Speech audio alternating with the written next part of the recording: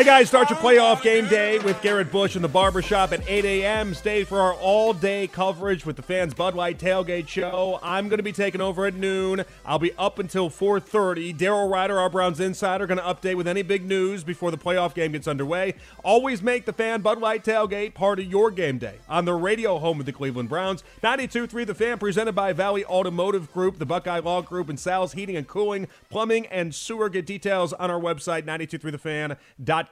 Let's go out to one half of It's Always Game Day in Cleveland. And, of course, our Browns insider, his name is Daryl Ruiter. He is brought to you by Scheibin Jewelers, Cleveland's premier jewelry store. Daryl, how are we doing tonight? Doing good, Jonathan. Yourself? Good.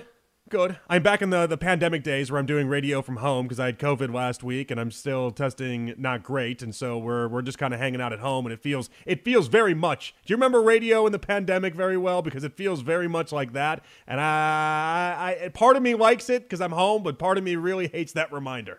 How does the missus enjoy it? She loves it. Absolutely loves it because I'm home in between breaks. We did family dinner tonight as well, and yeah, she's loving it. She's like, "Can you do this all the time?" I'm like, "No, I can't." Oh yeah, it's sad. It's okay. Yes, it is. For her, it is. I feel bad for her because you can tell she's really, really loving it, and Jonathan, you know her all day, all night. And that's all she ever wants in life, and that sounds very egomaniacal when I put it that way. But if you know her, you just know that to be true. Yeah, I've just got very lucky. I found someone that loves me a ton, and I wish that on everybody. But yeah, that she's that type of person where she's like, as if you could be around all the time, that's all she'd ever want. Not like sometimes you see these people that are never around, and then they retire, and they're both 65, and then they're like, oh. You mean we have to spend all day with each other, and they don't love that? That's not going to be my wife. She's going to love that. Yeah. Okay. Yeah. I'm happy for you. Thank you. Well, we'll see how long it lasts in regards to that respect.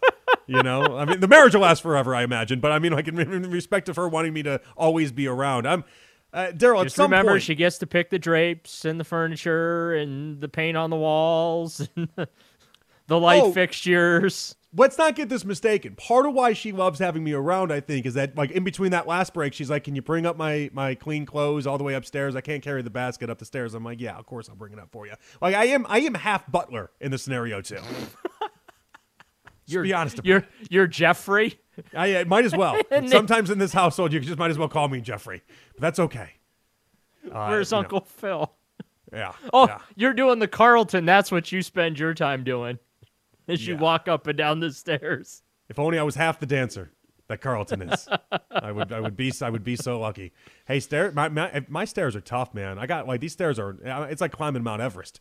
These are some steep stairs. Yeah, it's the one thing I regret about this house. I love this house. Have you measured them to make sure they're to code? No, is that a thing I need to be doing? Yeah. Well, hold on. If they're not up to code, am I going to call? Am I going to call people on myself? That doesn't seem like that's a very cost-effective move. Well, no. But there's a 7-11 rule when you're dealing with stairs. 7-inch rise and 11 feet deep. Oh. No, I didn't know anything about this. Yeah, 7-inch rise, 11 inches deep. That's your 7-11 rule when you talk about stairs. So 7-inch rise is something different. Yeah, in my world. when you're talking about you might have some stairs that are grandfathered in, if you will, but if they're not typically not in that 7-11 rule, they're very uncomfortable to walk up and down. Yeah, I learned something new tonight, didn't you? You're always teaching me things, Daryl. I appreciate that about you. Can you teach me about the Browns now? Because I had Aaron Schatz on earlier. He's the guy that created DVOA. He's an AP, MVP voter, Defensive Player of the Year voter. He got his ballot in 5 hours ago, so I couldn't influence him one way or another. Yeah, but the votes are due in, I believe, tomorrow.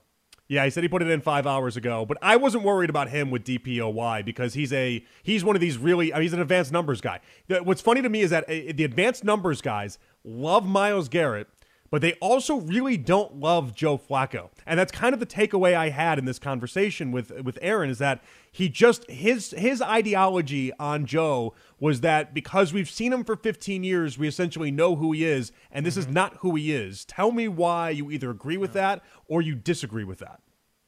Well, this is who he is with the Browns. I mean, look, I realize that we've been waiting for midnight to strike and it to turn into a pumpkin, right? It hasn't happened, and he's played very, very well, and he's been consistent. Look, this hasn't been a thing where 1 week he's thrown for 300 and 3 touchdowns and a pick, and then the next week it's 180 and 3 picks and a touchdown. Like, it's been 300 every week, multiple touchdowns every week, right?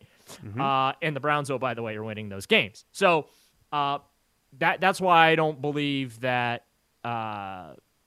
this thing's going to turn into a pumpkin with Joe Flacco, because he's been consistent. We've not seen inconsistency from his play. And for those who say, well, he's got too many interceptions.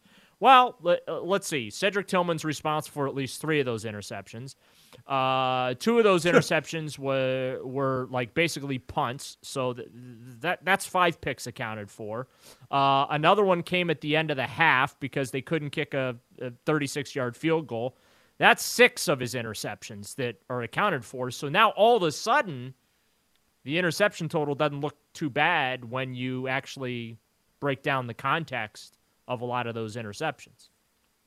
I agree with you. I tend to think I would be more surprised if he stunk on Saturday than if he threw for another 300 yards. I kind of expect him to throw for 300 yards. I don't expect him to stink. Yeah, against this Texans secondary, I don't expect that he's going to stink on Saturday.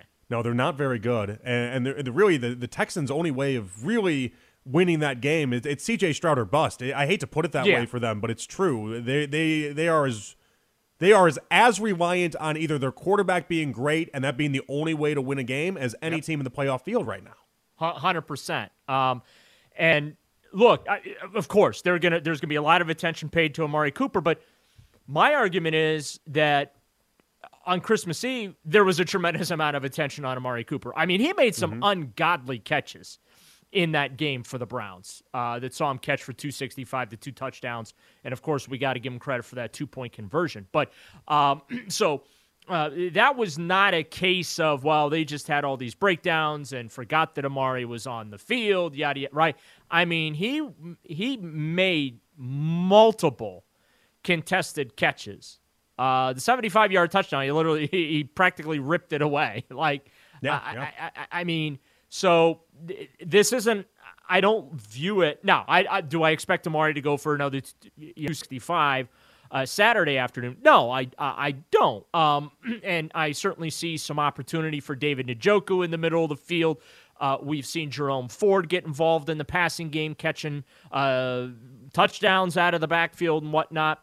I see that is a possibility. Elijah Moore work in the middle of the field, I feel like it is a possibility as well. So, I don't think that this is going to be the Amari Cooper Show 2.0, but I do feel like that Cooper is still going to have some opportunities to do what he did in the first game, and that's make some big plays and big catches for the Browns. We found out today, Daryl, no Dustin Hopkins for the weekend. Are you worried about the special teams and the state of the special teams right now? Yeah, I'm little concerned about that. Obviously, would prefer to have Hopkins available, but Kevin Stefanski's saying not likely available this week. Obviously, was not what anyone wanted to hear. That means Riley Patterson will get called up from the practice squad here. He'll continue to handle place kicking duties. He's 1 for 1 in field goals. He made 6 of the 7 PATs. He's done very well in the kickoff game. So look, obviously when you're talking about 45 yards out. Yeah, a little nervous. I'm okay 45 yards in. I'm not going to be all that nervous, and I'm pretty confident Patterson's gonna make those kicks. So that Hopkins injury, obviously, unfortunately, Kevin Stefanski, didn't want to second guess it today, saying that hey, he's trying to make a play for the team. You like the hustle, you want the hustle, while at the same time you don't want to put yourself in harm's way, but he certainly isn't going to deny the fact that, Hopkins was out there, giving effort and, just stuff happens, right? I mean, that's where you file that injury under the stuff happens category, and hopefully Hopkins will be ready to go for the divisional round. Daryl, you spent a lot of time around Kevin Stefanski. You might not know the psyche of him. You might. I'm not sure, but I got to ask you anyway, because spending 4 years around a man, you probably have a better idea than I would in this. Do you think Stefanski cares he wasn't on the sideline for the 2020 playoff win, or no? Oh, he absolutely cares that he was unable to be there. 100%. Yeah, he cares. Okay. Yeah, I mean he was thrilled. It would bother me, but I could. Yeah. I could see No. I can just imagine and visualize him pacing back and forth when he had to watch that game locked down in his basement. Oh, yeah, because everything is out of his control, right? I mean, he did everything he could to prep him that week, but then there's nothing he can do to affect anything on game day, right? So, no, that absolutely killed him to not be on the field in Pittsburgh the night that they ran the Steelers out of whatever it is they call that these days. Yeah, you kind of miss that moment where you have your first playoff win in the NFL. It got robbed from him, and so I don't know what his emotions will be like, but it is interesting to think that this one will be a little bit different with him actually being on the sidelines. But I wonder if he's going to take a moment or two if he does get that win to sit back and say to himself like look at where I've come, or if it's just nose down, here we go. Yeah, no, he's not one for reflection or nostalgia. He is on to the next one guy now.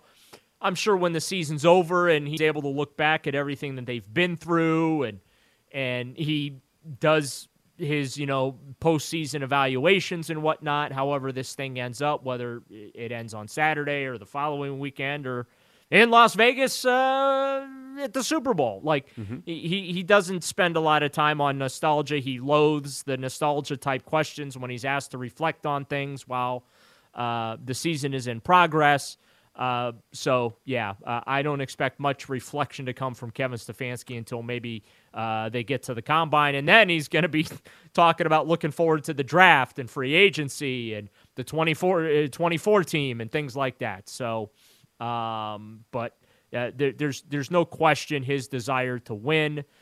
There's no question his competitive spirit, but he is as level-headed and focused as they come. And you can kind of tell that just by not only the results, but how you see the team reflects his image in many, many ways this year.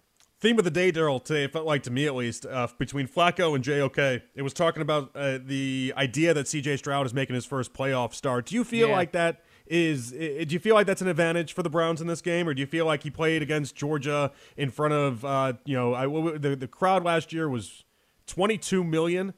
I mean, there's a lot of people watching that game. Do you feel like do you feel like that's such a thing or no? Nah, and it's on his home field too. If the game was here in Cleveland, then yeah, because the Browns fan would make his life a living, during the game. He wouldn't be able to tell if he was coming or going. The crowd would be so loud. So, but no, I don't view it as a tremendous advantage. Is a little bit of it, yeah, because he's never been in an NFL playoff game. He's going to get a taste of that Saturday afternoon. But let's not discount what he's done. He is, in my view, when I submit my PFWA awards, hopefully I'm not violating anything by, revealing how I plan to vote, but he will be my offensive rookie of the year without question.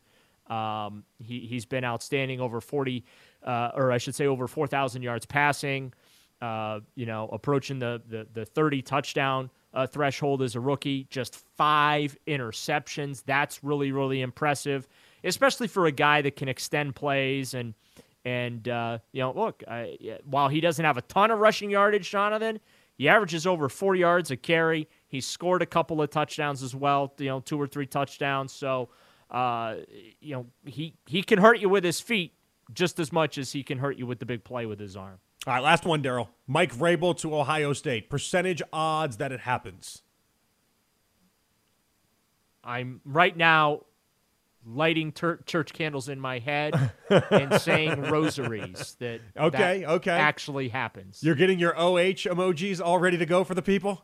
Yeah. I am all for thanking Ryan Day for his service and welcoming back Mike Vrabel to Columbus. If you're Vrabel, do you take no chance I'd go back to college? I was just saying, would you take the $100 million and the flexibility that college affords you? And you don't. Here's the thing. Vrabel just got big-timed in the NFL. That's all that happened. This was a power struggle, and he lost the power struggle. He's not really going to have that in the college world. He wins at Ohio State. He is the power. Well, the thing of it is, though, is the college game now is just so volatile. You're at the mercy of NIL. College football is just not the same. It's NIL, not. I think, would work in his favor, though. I don't know that Mike Vrabel needs old-school college football. Like yeah, that. I know. I just my point is that the game has just it's not the same. It's not as fun and pure as it used to be. It's basically pro football light, except for the players aren't getting paid by the schools. They're having to be paid by sponsors instead of getting a chunk of the revenue. It's the one thing I do respect Jim Harbaugh for speaking out about, and that is the players absolutely should be paid a piece of the pie. Because, there's only so many times you can renovate the stadiums and the locker rooms and the team facilities and things like that. I mean, look, honestly, if this was really about education and lifting up young men and women and universities and things like that, then why doesn't the money go into lowering the price of education at these higher institutions, okay?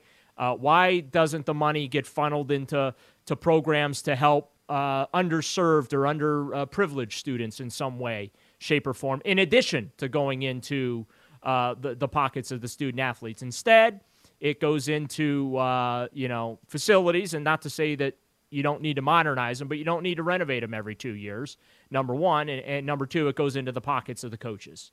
And I just feel like there is a better way, certainly, if the networks are going to profit handsomely from broadcasting the games, then yes, absolutely, the universities should get and the conferences should get their pieces of the pie, but the players and the students should be benefiting from this as well if you really, really want to go the student-athlete route. Otherwise, you just be honest and say, congratulations, welcome to insert the name of the university here.